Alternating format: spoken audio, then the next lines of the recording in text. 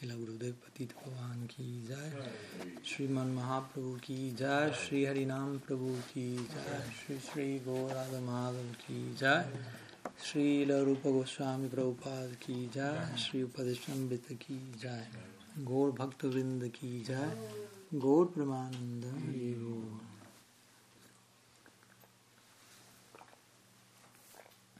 Gaur.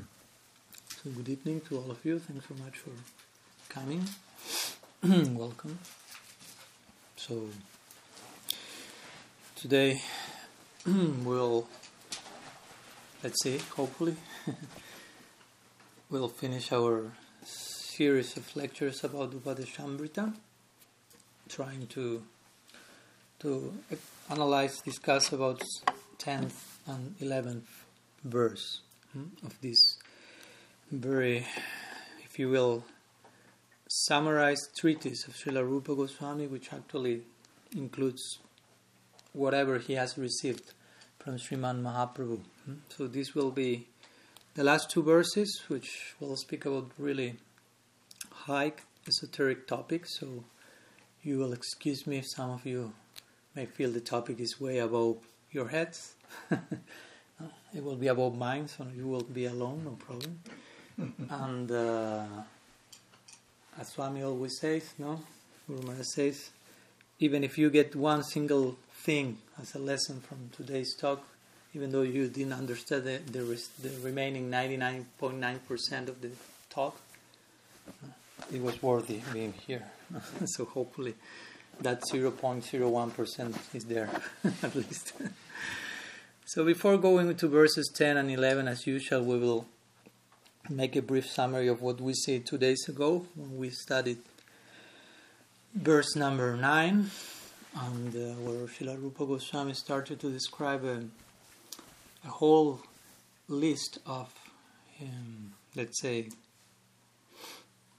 ontological spaces, a hierarchy of different realms corresponding with particular types of love for God, and how one represented objectively, at least, higher destiny than the previous one. Because as we say, subjectively speaking,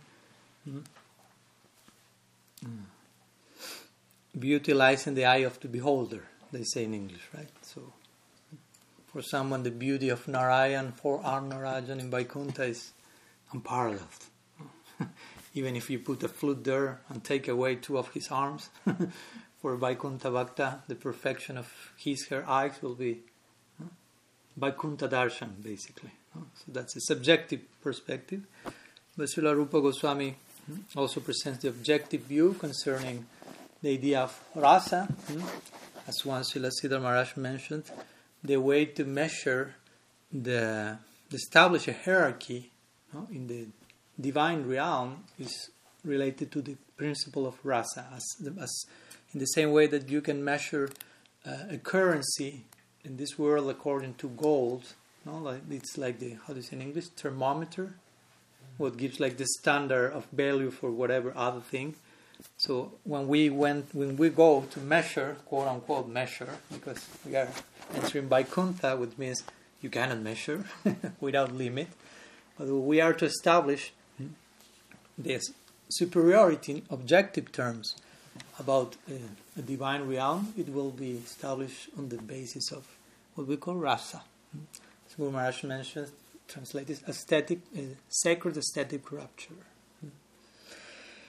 So Krishna being Akila Rasamrita Murti, Rasa Rasik Sekar, and so on, he represents for us in the Gaudiya Vaishnava theology the zenith of rasa, especially in Vrindavan, especially in a particular type of disposition concerning his topmost devotee Srimati Radharani. This is the presentation of Srila Rupa Goswami here. Again, strictly in objective terms, and of course in his personal view, subjective view, that will be also his conclusion, being Sri Rupa Manjari and being Sri Chaitanya Manoabhishtam Shabitam Yena Bhutale, the one who knows the mind of Sri Chaitanya and tries to establish in the world the main desires that were moving in the mind of Sriman Mahaprabhu. So now we are in this section when the glories of basically Srimati Radharani will be established, Sri Radha Prem will be established. And that's the glories. And that's the whole issue behind Sriman Mahaprabhu's descent. To establish, to sing the glories of Srimati Radharani. So Srila Rupa Goswami being really close to Mahaprabhu's mind, he knows Mahaprabhu's intention. So he's also, in a very systematic way, starting, as we say in the verse 1, with don't gossip, eventually ending in these glorifications of Sri Radha Prem, in the form of her liquid manifestation, if the form of Sri Radha Kund. Which actually Sri Radha Kund is another way of saying Sri Radha Prem. And saying Sri Radha Prem is another way of saying Sriman Mahaprabhu. Because that's what brought Krishna in that particular form here. And again, Srila Rupa Goswami is here to establish Mahaprabhu's desires, Mahaprabhu's feelings in the world in a systematic way. So this is why he emphasized so much this point of Radha Kunda in the 9th verse, and now today in the 10th and 11th verse also.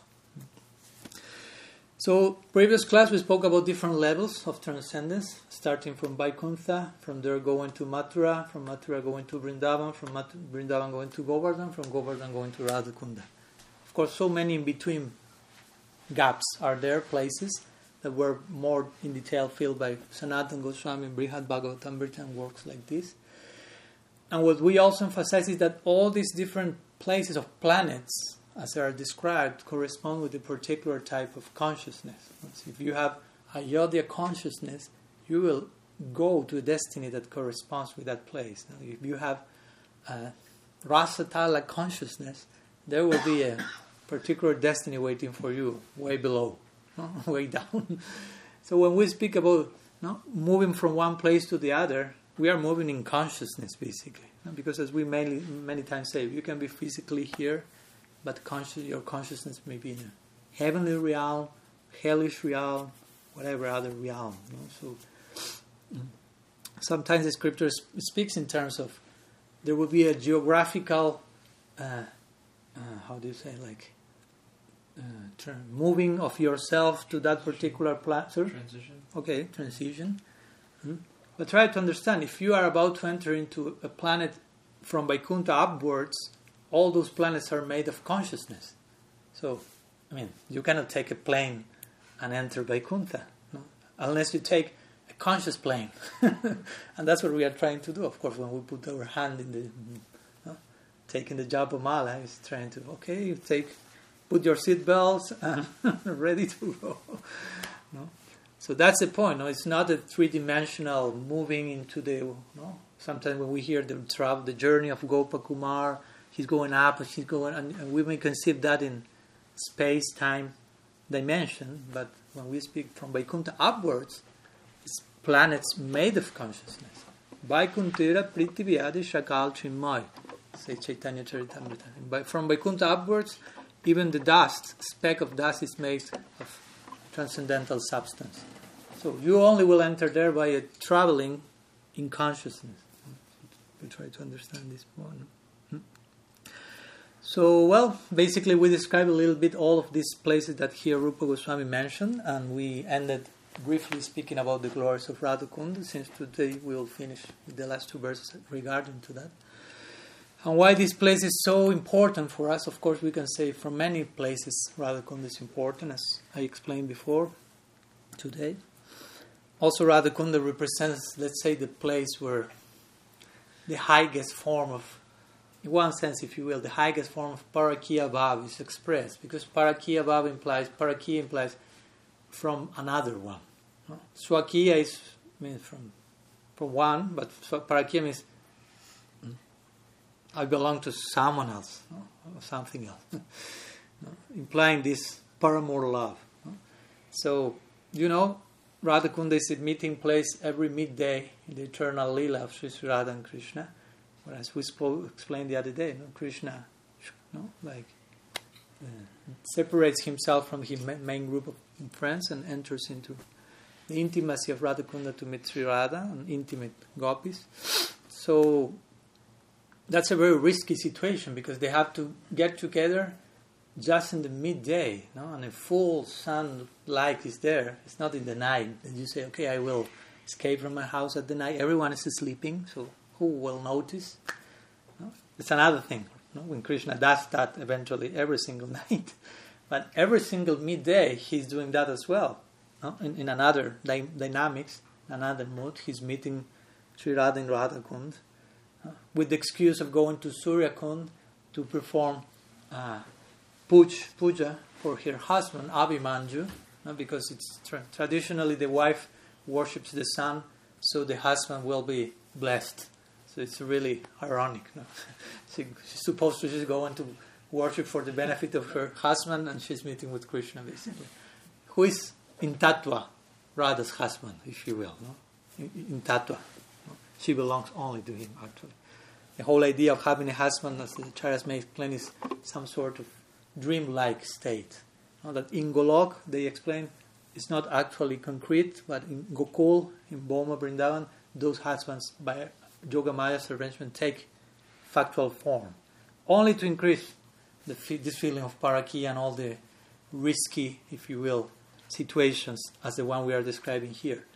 Imagine trying to escape from your house with the excuse of worshipping Surya, but in the midst of that, trying to meet Krishna full midday light.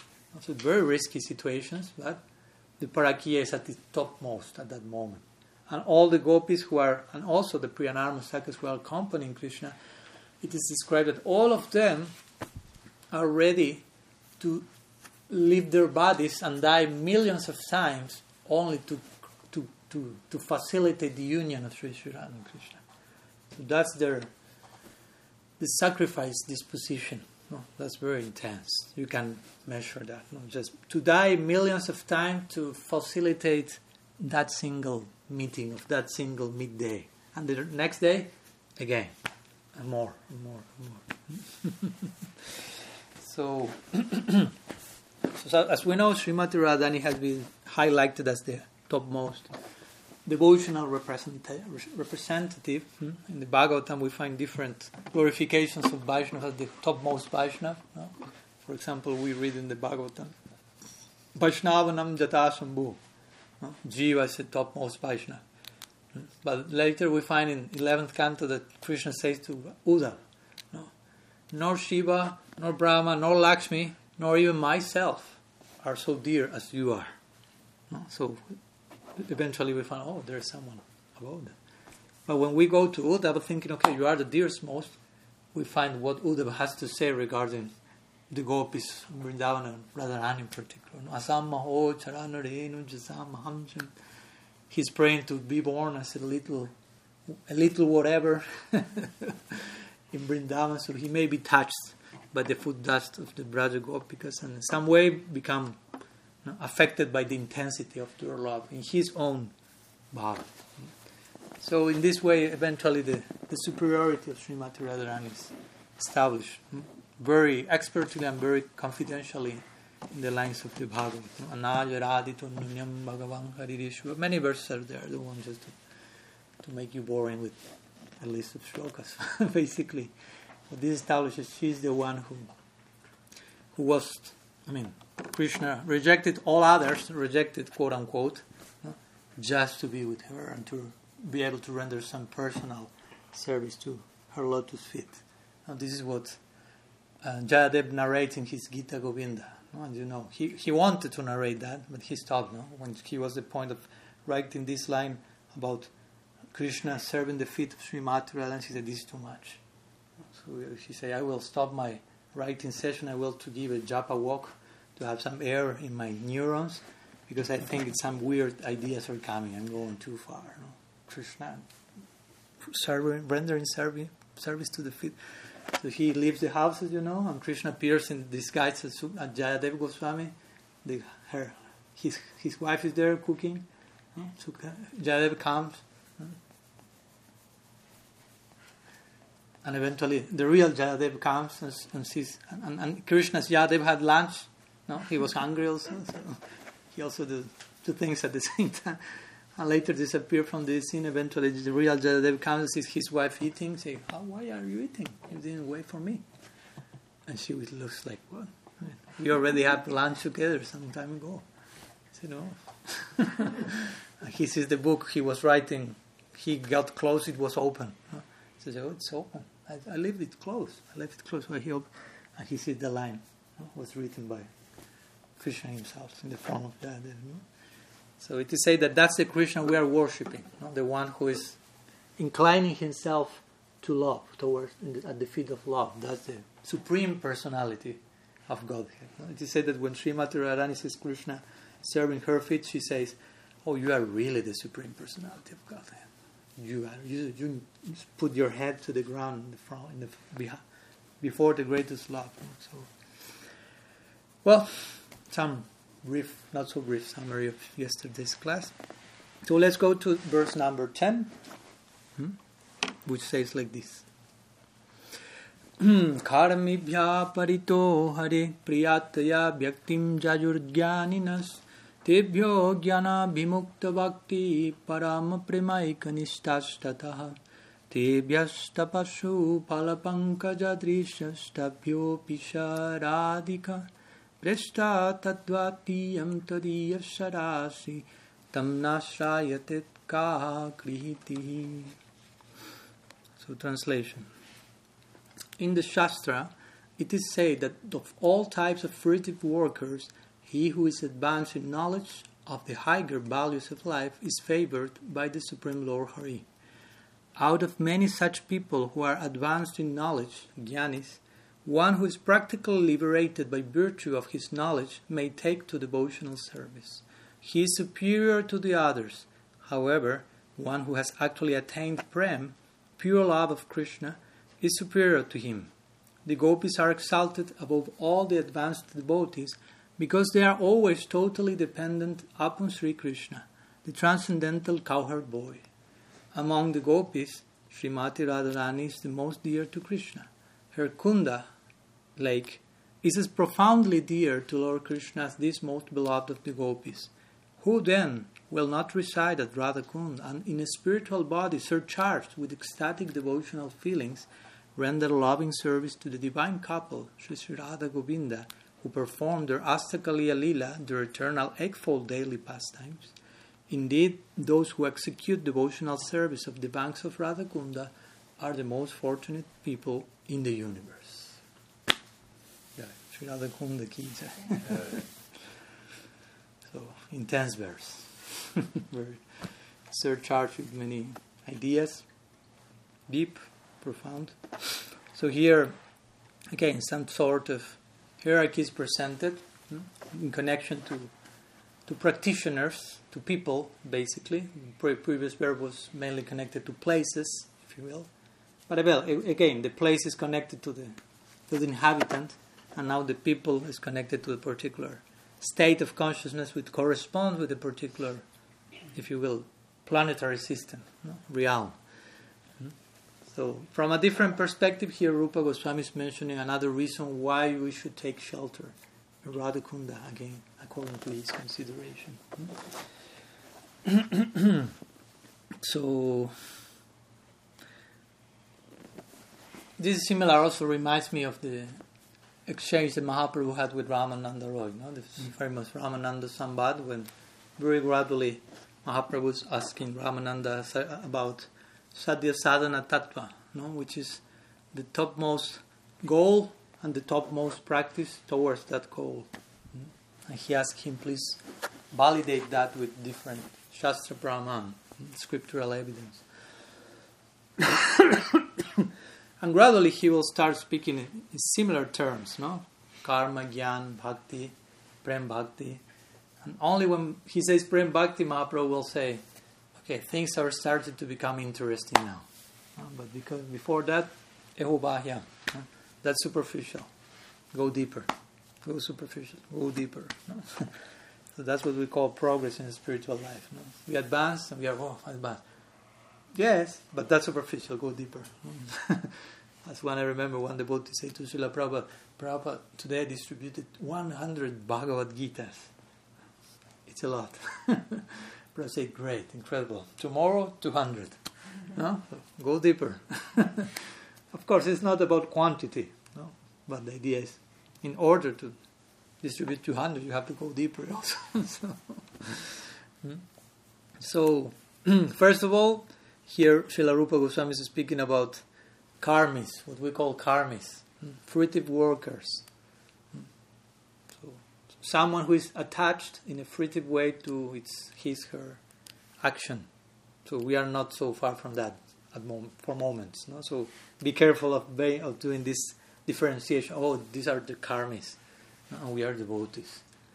Yes, but no, maybe devote 1 feet here, 1 feet there. No, so Vishwanath Chakravarti Thakur even explained the different levels of devotional practice, even under the influence of the gunas. No, well, bhakti is there, but also Tama, Rajas, Sattva is there. No, so let's be careful about being too black and white in this idea of karmis, bhaktas, devotees, non-devotees, demons, saintly people. I mean, there's no one between the demon and the saintly people. No? So he says, from the best of those karmis is the one who is a jnani. No? Like by this implying a karmi, one who is in action, a fruitive action, eventually will progress from what we call karma kanda, or fruitive activities, to what Krishna may call nishkam karma. Will continue acting in the world according to certain social sensibilities, what we may call varnashram in that Vedic time. And by proper engagement in this nishkam karma, the proper result, as Guru Maharaj explains in the Bhagavad Gita, is jnana. A particular type of purification by acting according to our duty without attachment to the result, that creates a particular purification. And purification implies a type of knowledge. It's very important to connect this idea of knowledge and purification. Even though that's not the topmost knowledge, the idea of knowledge comes along with purification. It starts to glimpse for the bhaktas even, no? Because it's in the path of devotion. I mean, that things go hand by hand. I mean, knowledge and purification should be a separate thing. So he's going from this direction, no? From the karmis. As I explained, there are karma kandis, there are niskam karma yogis, people who desire, of course there are bikarmis, no? And people with different desires in mind, no? People who are just doing certain yajna for attaining swarga, people who just, or basically are attached to be balanced in the context of varna ashram, and be pious and be truthful to their acquired nature. Gradually that makes them more and more virtuous. So again, some jnana comes, some clarity of who I am comes, basically.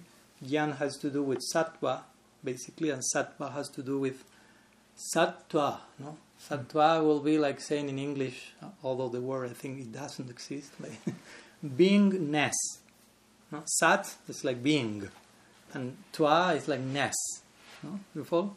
So beingness, like locating yourself into a position where you have a glimpse of who you are, really, eternally speaking, as a soul. That's sattvic, a sattvic consideration. So, of course, regarding to the jnanis, what does the verse says? Okay. So he says, out of many jnanis, some of them eventually, almost liberated, may take to devotional service. So here we have the typical example that we find in cases like the Kumars or Sukha. There are different type of jnanis, different type of munis or sages, if you will. You have like Brahma jnanis, you have Paramatma jnanis, Bhagavad munis, if you will. For example, Brahma. If you go to Brahman, Sukadev Goswami and the 4 Kumars were, in one point, we call Brahmavadis. They were absorbed into this undeterminate, absolute, before being converted, I'm speaking. So they enter into this idea of Brahma Tattva Jnanis. Then we have Paramatma Tattva Jnanis. People like Sobari Rishi enter in that category. He was Surin Paramatma, meditating under the waters of the Yamuna, long story. And we have Bhagavad Tattva Jnanis, munis or sages who are focusing Bhagavan, in two features, Aishwarya, Madhurya. So there we have the 4 Kumars and Sukadev after being converted. Now they enter into this category. Now, the Kumars mainly connected to the Aishwarya perspective, and Sukadev by proper association with Bhagavat, Vyasadev, and so on, the Madhurya conception. So eventually this is the idea that Krishna himself said in the Bhagavad Gita, Brahma Bhuta Prasadadmana Sochati Nakangshati Sama Sarvesu Bhutesu Madbhaktim Lavati Param. So before attaining this Videha Mukti, as Guru Maharaj explains, if one is a Jivan Mukta even, can enter in touch, if you will, with Bhakti. Also can fall from that position by offense, but we are here considering how Bhakti can even attract those people. This is the whole idea of the famous Atmaram verse of Bhagavatam. Very important verse. So important that Mahaprabhu explained that 61 times to Sanatana Goswami. No? Well, this extreme example of Nyakanyaya, no? Nyakananyaya. No? 1 time, 2 times, 3. The logic of how it was? Posting? Pounding the post. Okay, thank you. So you say, okay, Sanatana said, can you explain in the verse? Yes, of course. You have some time? Yes. Okay, sit down. I will share with you 61 explanations of the verse. Before that, he explained that to Sarvabhauma like 20-some times, something times. So in total, it was almost like 108 times he explained the verse. I want to make a point. This is a very important verse that really the whole Bhagavatam is moving around, because the main speaker there is Sukadev Goswami, and he's basically explaining this idea. No? I was an Atmaram, self-satisfied person. I was a Muni. Atmaramas chamunayo. No? Those self-satisfied munis, no? Nirgranta piruprame, who are beyond all knots. No? Kurbante haitu kim bhaktim itam bhuta guno hari. Even in the case of those munis who are beyond all these Shastri considerations, are really finding Ram in their Atma, finding pleasure in their soul, Itam Bhuta Guno Hari. The qualities of Bhagavan, or Hari, basically, that's the name. Hari, this mudra, the one who takes away. So Hari's qualities are such that they can take the Brahmavadis, the Atmarams, can take out of their samadhi. That's not easy. That's not easy. So they are real fixed in there. Today we were speaking in the morning with Jamadagni Prabhu, and he told me about the case of a famous guru, which I don't know if to consider him a Muni or a Bhakta, because nobody knew too much. But the point is that one person came to him and gave him like the 10 times the doses that generally people will take at that time of LSD. 10 times. So with 1 time you know already where will you end. So imagine 10 times. And this guru took that, no effect. Basically. He wasn't moved by that experience. And of course the person thought, okay, this is a proof that he is bona fide. Different criteria that we have for establishing adhikar, but well, what to do? So my point is sometimes certain sages are so fixed in a particular reality that nothing can distract them, even 10 times LSD doses. But Itam Bhuta Guno Hari, the qualities of Hari are so powerfully attractive that even the sages in Samadhi, Atmaram, enter in contact with other type of Ram, other type of pleasure. Paramdrishya Nivartanti, and they are thrown from their samadhi to the feet of Krishna. So Sukadev Goswami himself is saying this, he's giving his testimony. I was one of them, and now I'm drinking this crazy stuff. Pivata Bhagavatam Rasamalaya. So here, and we are just in the middle of the verse. We haven't reached the goal yet. So he said, here's a jnani who eventually he is practically liberated, may take devotional service, superior to others. Similar to 647 of Bhagavad Gita, Yogi Mama Pisarvesam, also some hierarchy there. But actually one who has attained Prem is superior to all of them, of course. Premi Bhakta is superior to any other Bhaktas. But in the context of Premi Bhaktas, we have so many Premi Bhaktas. No? For example, Narada Muni is a Premi Bhakta also, someone who has Prem. But we know that he wants and hankered for the love of the gopis and things. He mainly has Aishwarya again. He's aware of Krishna's divinity. He has not been thrown into this Gyan Sunya Bhakti. No? This is the famous narration that Sanatana Goswami mentions in Brihad Bhagavatamrita. Once Narada Muni asked Krishna, "Oh, Lord, I have one doubt in my mind. All those times that you as a boy were killing so many demons in Vrindavan, you were just a child, newborn child, killing some little monks and dealing with such a huge demons, Putana, Trinavarta, so on. So, did you experience any difficulty at all at some of those moments? That's the doubt I have now."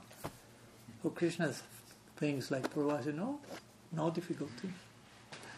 And Narada says, no difficulty at all. No, at any moment during those Kumar years, those childhood years, no difficulty. So he kept insisting. He wanted some difficulty.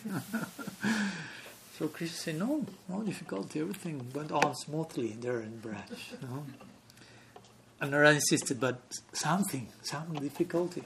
So Krishna said, okay, now that you insist, I have found one difficulty, one really complex situation.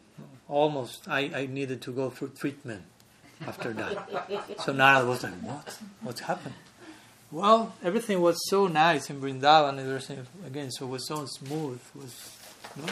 But in moments where people like you came and started to pray to me, saying, "Oh, Supreme Personality of Godhead, Source of all source," and you started to remind me in Vrindavan that I'm God, that was really unbecoming, really uncomfortable. Almost I took a turn with the therapist for trying to deal with that. It was too much. No? So Narada Muni was like, oh, no more questions today. So basically, the idea is about such Premi Bhaktas as Narada, we have the gopis who are totally self-forgotten of themselves and of Krishna as God, and totally thrown into an ocean of a particular type of divine love. Like also this famous, that they are not measuring at all anything. Just their only concern is how to increase the pleasure of our beloved in the most extreme way, offering all their bodies and senses to Him. A famous example of Krishna's headache is proof of that. How they're really willing to go to eternal, so-called eternal hell, just for putting all the feet of their dust there. Actually, this gopi chandan that the devotees used come from that area, ideally. No, that type of dust is taken from the place they say the gopis took their own. No? So actually, it represents gopi chandan. No? Why is gopi chandan? No? We are trying to put the lotus feet of the gopis on our head. So that's a very powerful substance. But as today we spoke with Asrama Maharaj, it's not so easy just, I put Gopi Chandan and I'm totally in Gopi Bhav. Like the other day someone was asking me about, if you wear Gopi Chandan Tilak, I heard, he asked me very respectfully, someone told me that if you wear Gopi Chandan Tilak that attracts Radha, well he was not sure. And if you wear Radha Kunda Tilak, that attracts Krishna. No? Or vice versa. He was confused. With his black will attract the white one, and the white one will attract the black. But I heard that and said, it's not. Even if the theory has some basis, it's not just I put that and I'm done. No? As today, Asrama Maharaj was telling me that someone went to Srila Siddhar Maharaj and wanted to touch his feet, no? And he said, "Oh, that's what you understand by getting the lotus dust, the feet dust from the Vaishnava. That's your understanding of that?" No? Not so easy. Not only an external manifestation. So, Srila Rupa Goswami gradually goes in this way. Prem Bhakti. From the Prem Bhaktas, gopis are specially described as tasting the ultimate sacred accepted rapture. And between the gopis we have Srimati Radharani as the queen, if you will, of this experience. To such a point that Krishna himself Rasa himself personified, finds himself Arasik. No, I'm known as Rasik, but I'm like, well, some taste is lacking in me, no? And that takes, as you know, the form of Gaur Lila, or sometimes called the Parishista Lila. So Parishista means like the, how do you call this in English? Appendix. What comes at the end of the book, that you have to say something else to. Epilogue. Epilogue. Okay, epilogue. Okay, so Parishista in Sanskrit is epilogue. So the Gaur Lila is called Parishista Lila, like epilogue Lila. And Krishna Lila, as Guru said, in one point it was a failure. So the necessity for an epilogue is there to give proper, full circle closing to the book, to the drama.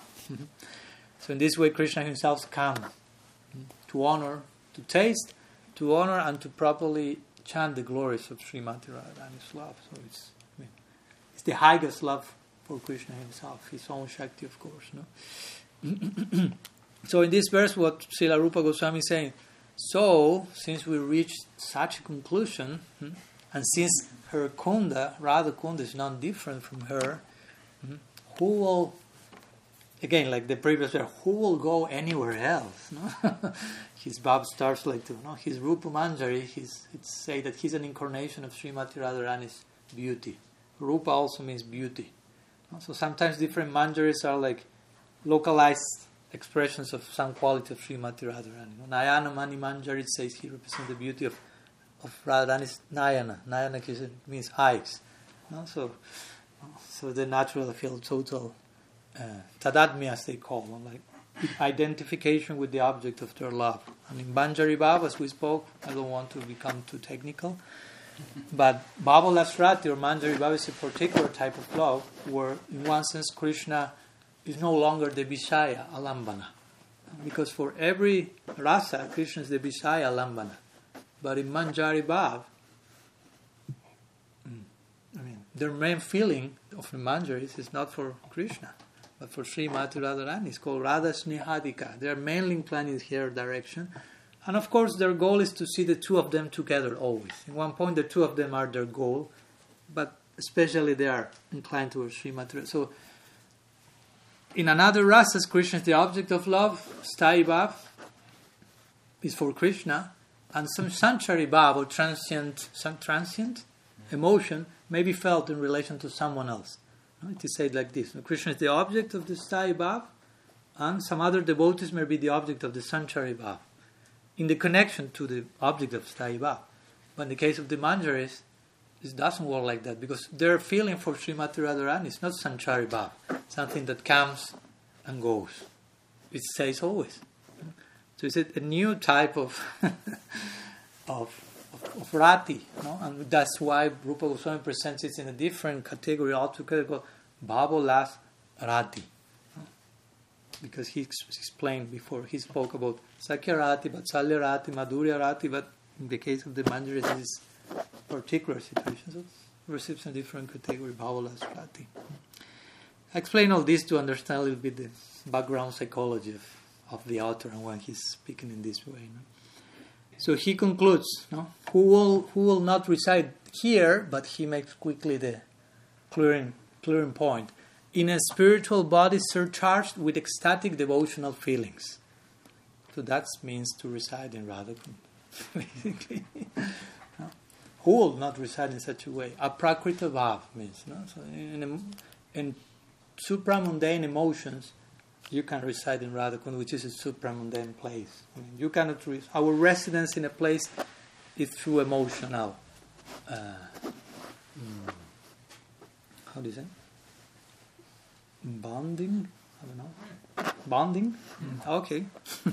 So through emotional bonding, we are actually in one place or the other, basically. So Radhakunda is a place which corresponds with a particular emotional disposition, and only if you enter there, you will be able to be there, reside there. That's really, as I was. So basically, this is saying here. It says here, and in that type of existence and residence, you can render Aprakrita Seva and serving the dynamics of Astaka Lila, and so on and so on.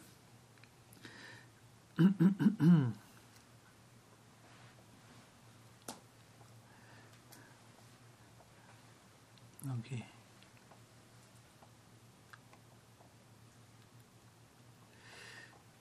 some words. Verse number 10. I told you in the beginning, way above our head. Yeah? Do we agree? Yeah. So it's nice sometimes to read these things so you really realize, oh my God. Just starting to chant Hare Krishna and being happy.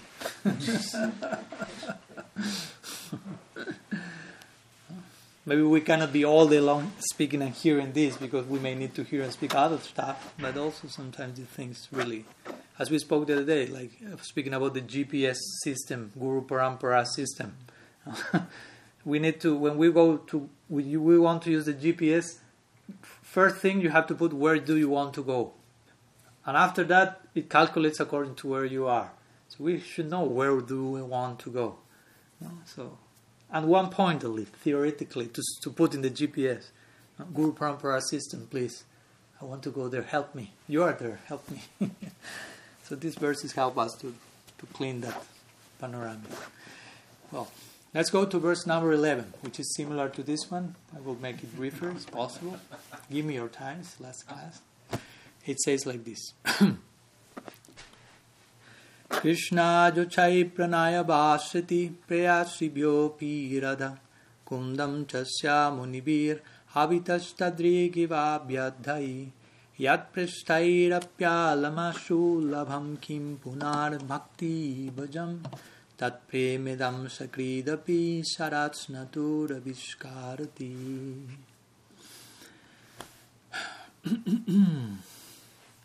It says like this translation. Of the many objects of favored delight, and of all the lovable damsels of Brajabhumi, Srimati Radharani is certainly the most treasured object of Krishna's love. And in every respect, her divine Kunda is described by great sages as similarly dear to him. Undoubtedly, Radha Kunda is very rarely attained, even by the great devotees. Therefore, it is even more difficult for ordinary devotees to attain. If one simply bathes once within those holy waters, one's pure love of Krishna is fully aroused. This is the end of Sri Upadesamrita. So as we said the other day, one of the reasons, the many reasons why Srila Rupa Goswami is emphasizing Radhakunda in particular is how dear this place was for Sriman Mahaprabhu, who excavated the place with his own hands. In the beginning, he rediscovered the site, the spot that was like lost in a whole, how do you say in English, like paddy field at that time. But he just located there and started to express intense emotions and to ask the Goswamis, please, re-excavate that and officially establish Radhakunda here. This important Rasa Stali, basically, this important Lila Stali is place for interaction of love and rasa. So because of the Rupa Goswami, he's making such emphasis. He knows this is such a favorite spot for Mahaprabhu. So I have to make emphasis about this because all that represents, all this love that make him appear as such. So again, in this verse, Rupa Goswami Bhik is very clear. He speaks about in terms of aprakrita.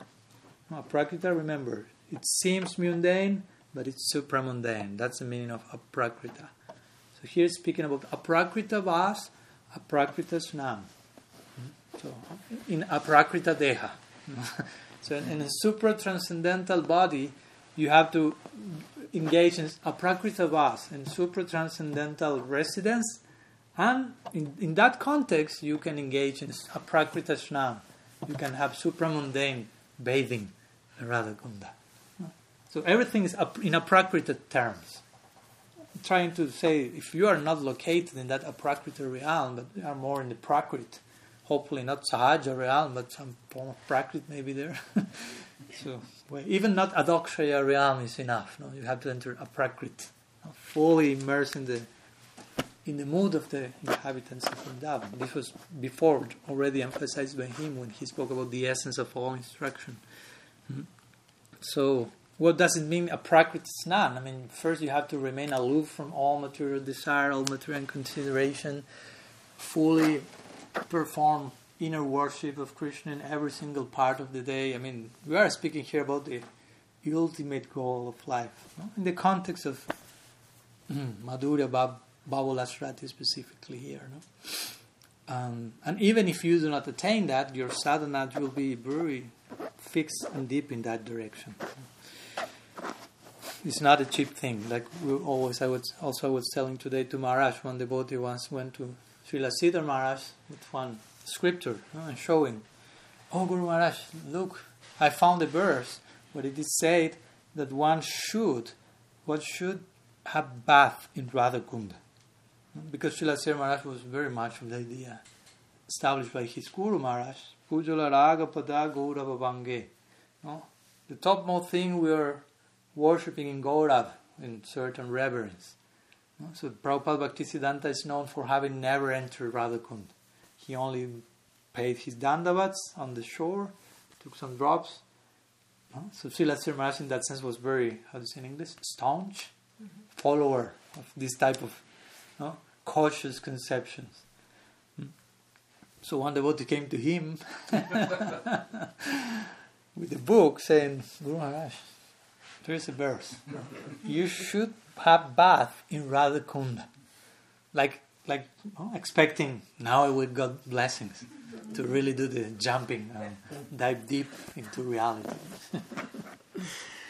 Srila Siddhar Maharaj very immediately, with natural genius, Shastra Nipun as he said, "But in which part of the verse says with your body?" Like saying to the devotee, you are conceiving the bathing with this body, you are living there yet. But never partially, you should dive deeply in Radha Kunda with your body. So the deep diving is, in another terms, aprakrit snan. No? So the devotee just immediately closed the book. Okay. Like Narad Muni when asked the question to Krishna. Okay. Mm-hmm. So, I mean, with this I'm not saying if everyone is bathing is condemned, no? But some doses, healthy doses of, because I've seen also Vaishnavas entering there, coming from the line of Prabhupada Bhaktisiddhanta personally. I won't necessarily conclude they are against Bhaktisiddhanta, they are deviated or whatever. All is about the conception behind it. The snan in this case. No? But it's important to understand that's not an ordinary place, as we quote Srila Prabhupada the other day when one devotee told him, "I want to go to Radha Kunda and open a temple there." I told you that one? Yeah. And Prabhupada said, "For what? Which reason? For what do you want to open temple? For preaching, Prabhupada." Prabhupada said, "No, that's not an ordinary place for doing ordinary things like preaching." I said, "Okay." And if there was someone who emphasized preaching as something not ordinary, it was Srila Prabhupada. So he was trying to make a point there.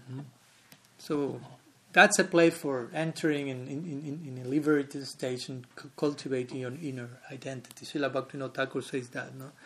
Those who wish to increase their mode of devotion in the line of the gopis and are mature in that real eagerness, that influence may be helpful for them. They could reside there. No? So it's a particular environment for a particular mode, for a particular culture, for a particular level of practitioners. And all of this represents a state of consciousness eventually. For example, we have, as Maharaj said the other day, Raghunath Das Goswami is our Prayojan Tattva Acharya. So why is he the Prayojan Tattva Acharya? What do you say? What's the reason for us considering him, he's the Prayojan Tattva Acharya? Because, why?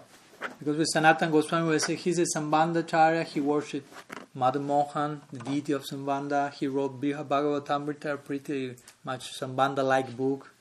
Rupa Goswami worshipped Govindaji, the Abhideya deity, he wrote Bhaktirasamrita Sindhu, the Abhideya book, the Bhakti book. Why Raghunath Das Goswami? He was not the worshipper of Gopinath in this case. It was Madhu Pandit, that one. So,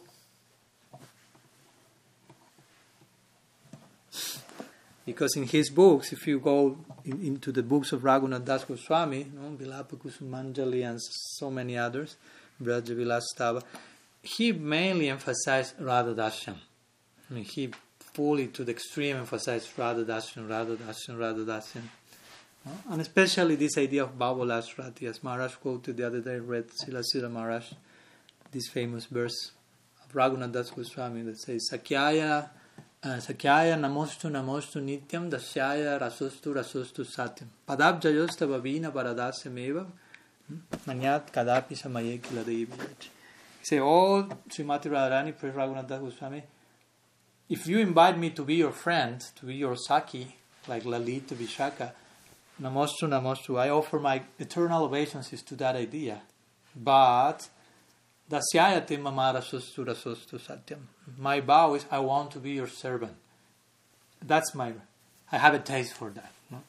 So this Radha Dasyam, actually the goal of our life is in the context of, in whatever context is Dasya, basically. No? The foundation is Dasya. Whatever you're inclined towards Sakya, whatever you're inclined towards Vatsalya, the foundation is Dasya, and that's clearly shown in Gaur Lila. No? Whatever is not so clear in Braja Lila for us, that will be much more clear in Gaur Lila. So there, Dasya. So we enter in Dasya in Gaur Lila, and we eventually will enter in particular form of Dasya in Braja Lila. Call it Radha Dasyam, call him Priyanarma Sakya, but that's a way of service. I know there is some Dasya officially also there, although it's not so much in our line. So the point is, Raghunath Das Goswami emphasized so much this Radha Dasyam, which is basically the prayojan for most of the followers of Mahaprabhu, and it's why he was considered prayojan tattvacharya. Through his writings, through his personal example, and we find this idea, as Prabhupada Bhaktisiddhanta mentioned also. We are Shuddha Shaktas. We worship the pure potency. Our Vaishnavism comes from Bengal, and in Bengal there's lots of Shaktism, of worship of Shakti. And many of them worship Shakti without the Shakti Mam. They are like Ravan, who wanted Sita without Ramachandra. He wanted Shakti, he didn't want Shakti Man. So he entered in the category of Asura. But we worship Shuddha Shakti. So we are Shuddha Shakti. We worship the pure potency, Sri Radha, of course, along with Sri Krishna. Whatever we are in Radha Dasyam, Priyanarma Sakya, whatever, the Shakti Man and Shakti are the two. The white and the black, as we say the other day. Shaman Shavalam Prapadi, Shavalam Shamam Prapadi.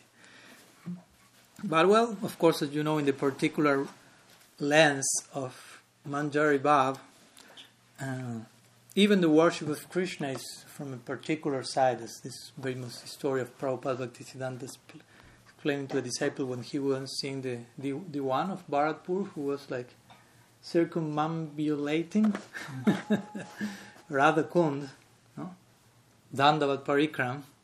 That's tough to do Dandavat Parikram. Some people is doing that in Govardhan. That's even tough, more tough. And sometimes they do this 108 Dandavat Parikram, and after that they make one step. That's some other topic. So the one was making Dandavat Parikram to Radha Kund. So one devotee said to Prabhupada, he said, he has so much devotion for Srimati Radharani. And Prabhupada Bhaktisiddhanta, who knew this person, he said, yes, he has devotion, but his approach is different from ours. He's worshipping Radha Kund, he's worshipping Srimati Radharani because she's the favorite of Krishna. And we worship Krishna because he's the favorite of Radha. He said, it's a different perspective. That's why we always are speaking about mainly Krishna, because that's what pleases her the most. That's what he was implying.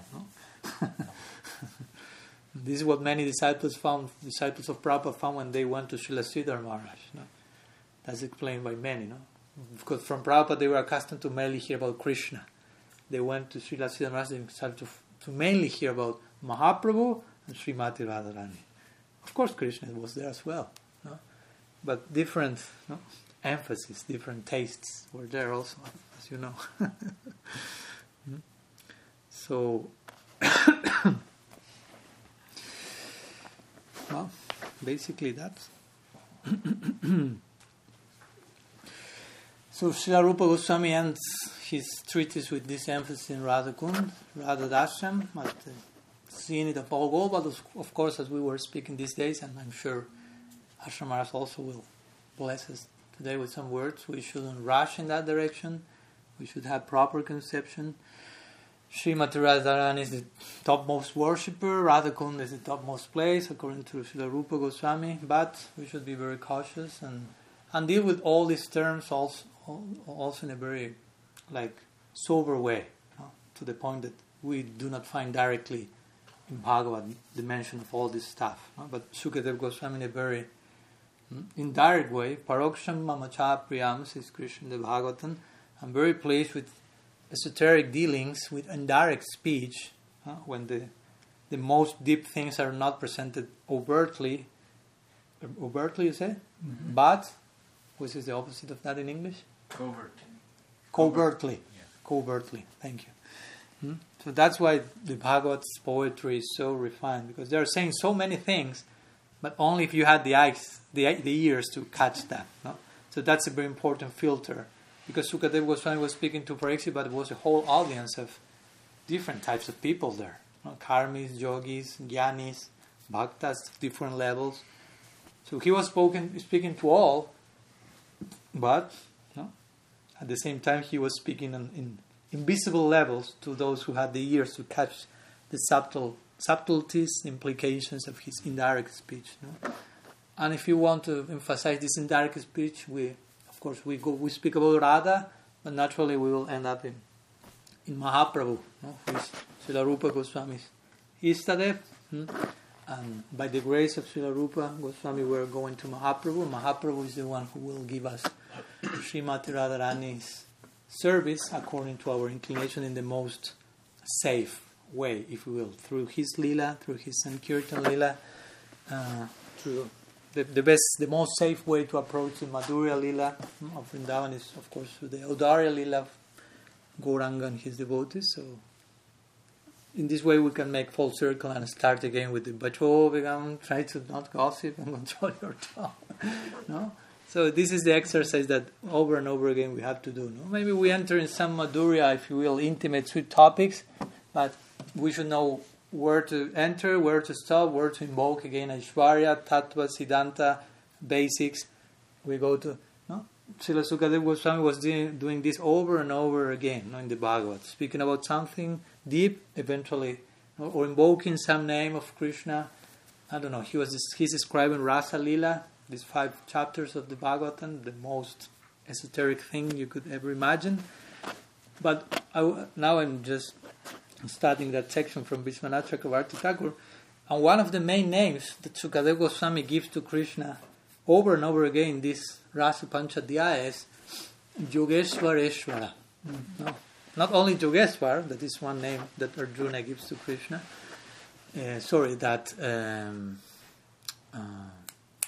Who is this secretary of Dhritarashtra?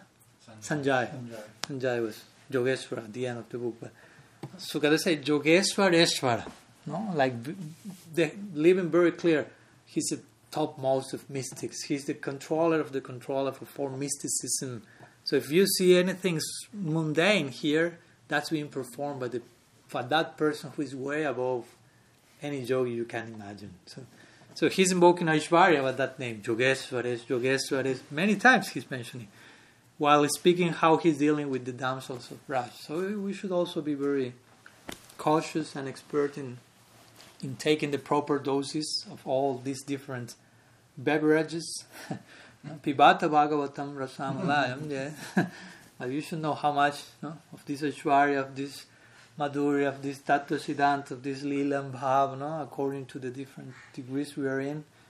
Yes, the goal is to become intoxicated and drunk, but there is a whole art to the mixology to the bar. Yeah, we're being invited to a bar, eternal bar. We will drink it forever, but it's a whole, I say, mixology. So we should be that's to become eventually a Rasik Vaishnava. Rasik Vaishnava is someone who knows what taste is about and who knows how to present and when to present which particular flavor for the best possible experience for oneself and for the rest if he's exposing something. So whole science that we gradually should become acquainted with.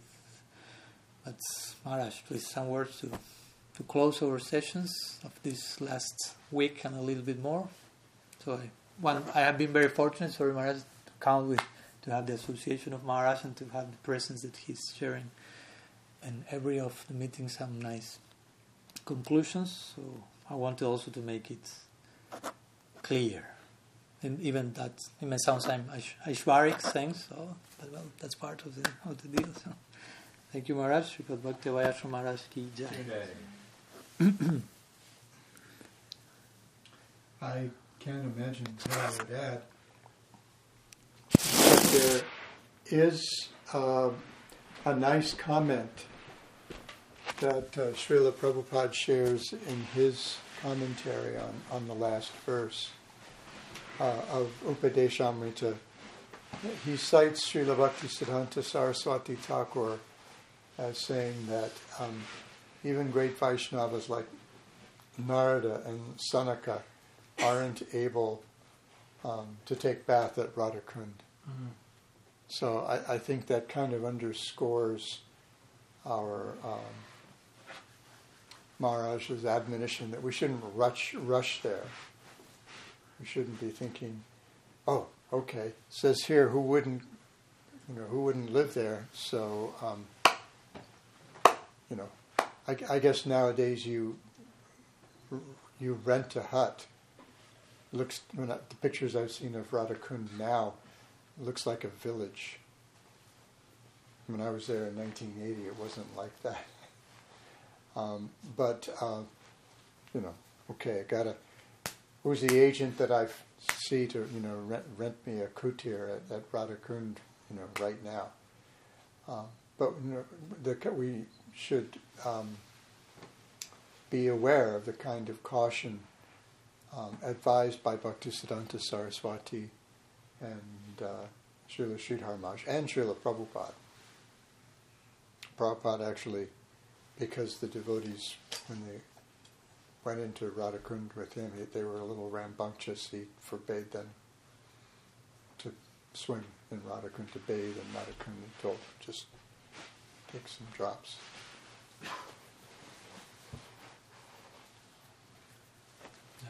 Shri Radhakund ki Jai. Shri Gurudev ki Jai, Mahaprabhu ki Jai, Shri Harinam Sankirtan ki Jai, Shri Gaur Radha Madhav ki Jai, Shri Rupa Goswami Prabhupada ki Jai, Shri Upadesamrita ki Jai, Gaur Bhakta Vrinda ki Jai, Gaur Pramanam Hari Gaur. Jai. Ananta Koti Vaishnava Vrinda ki Jai.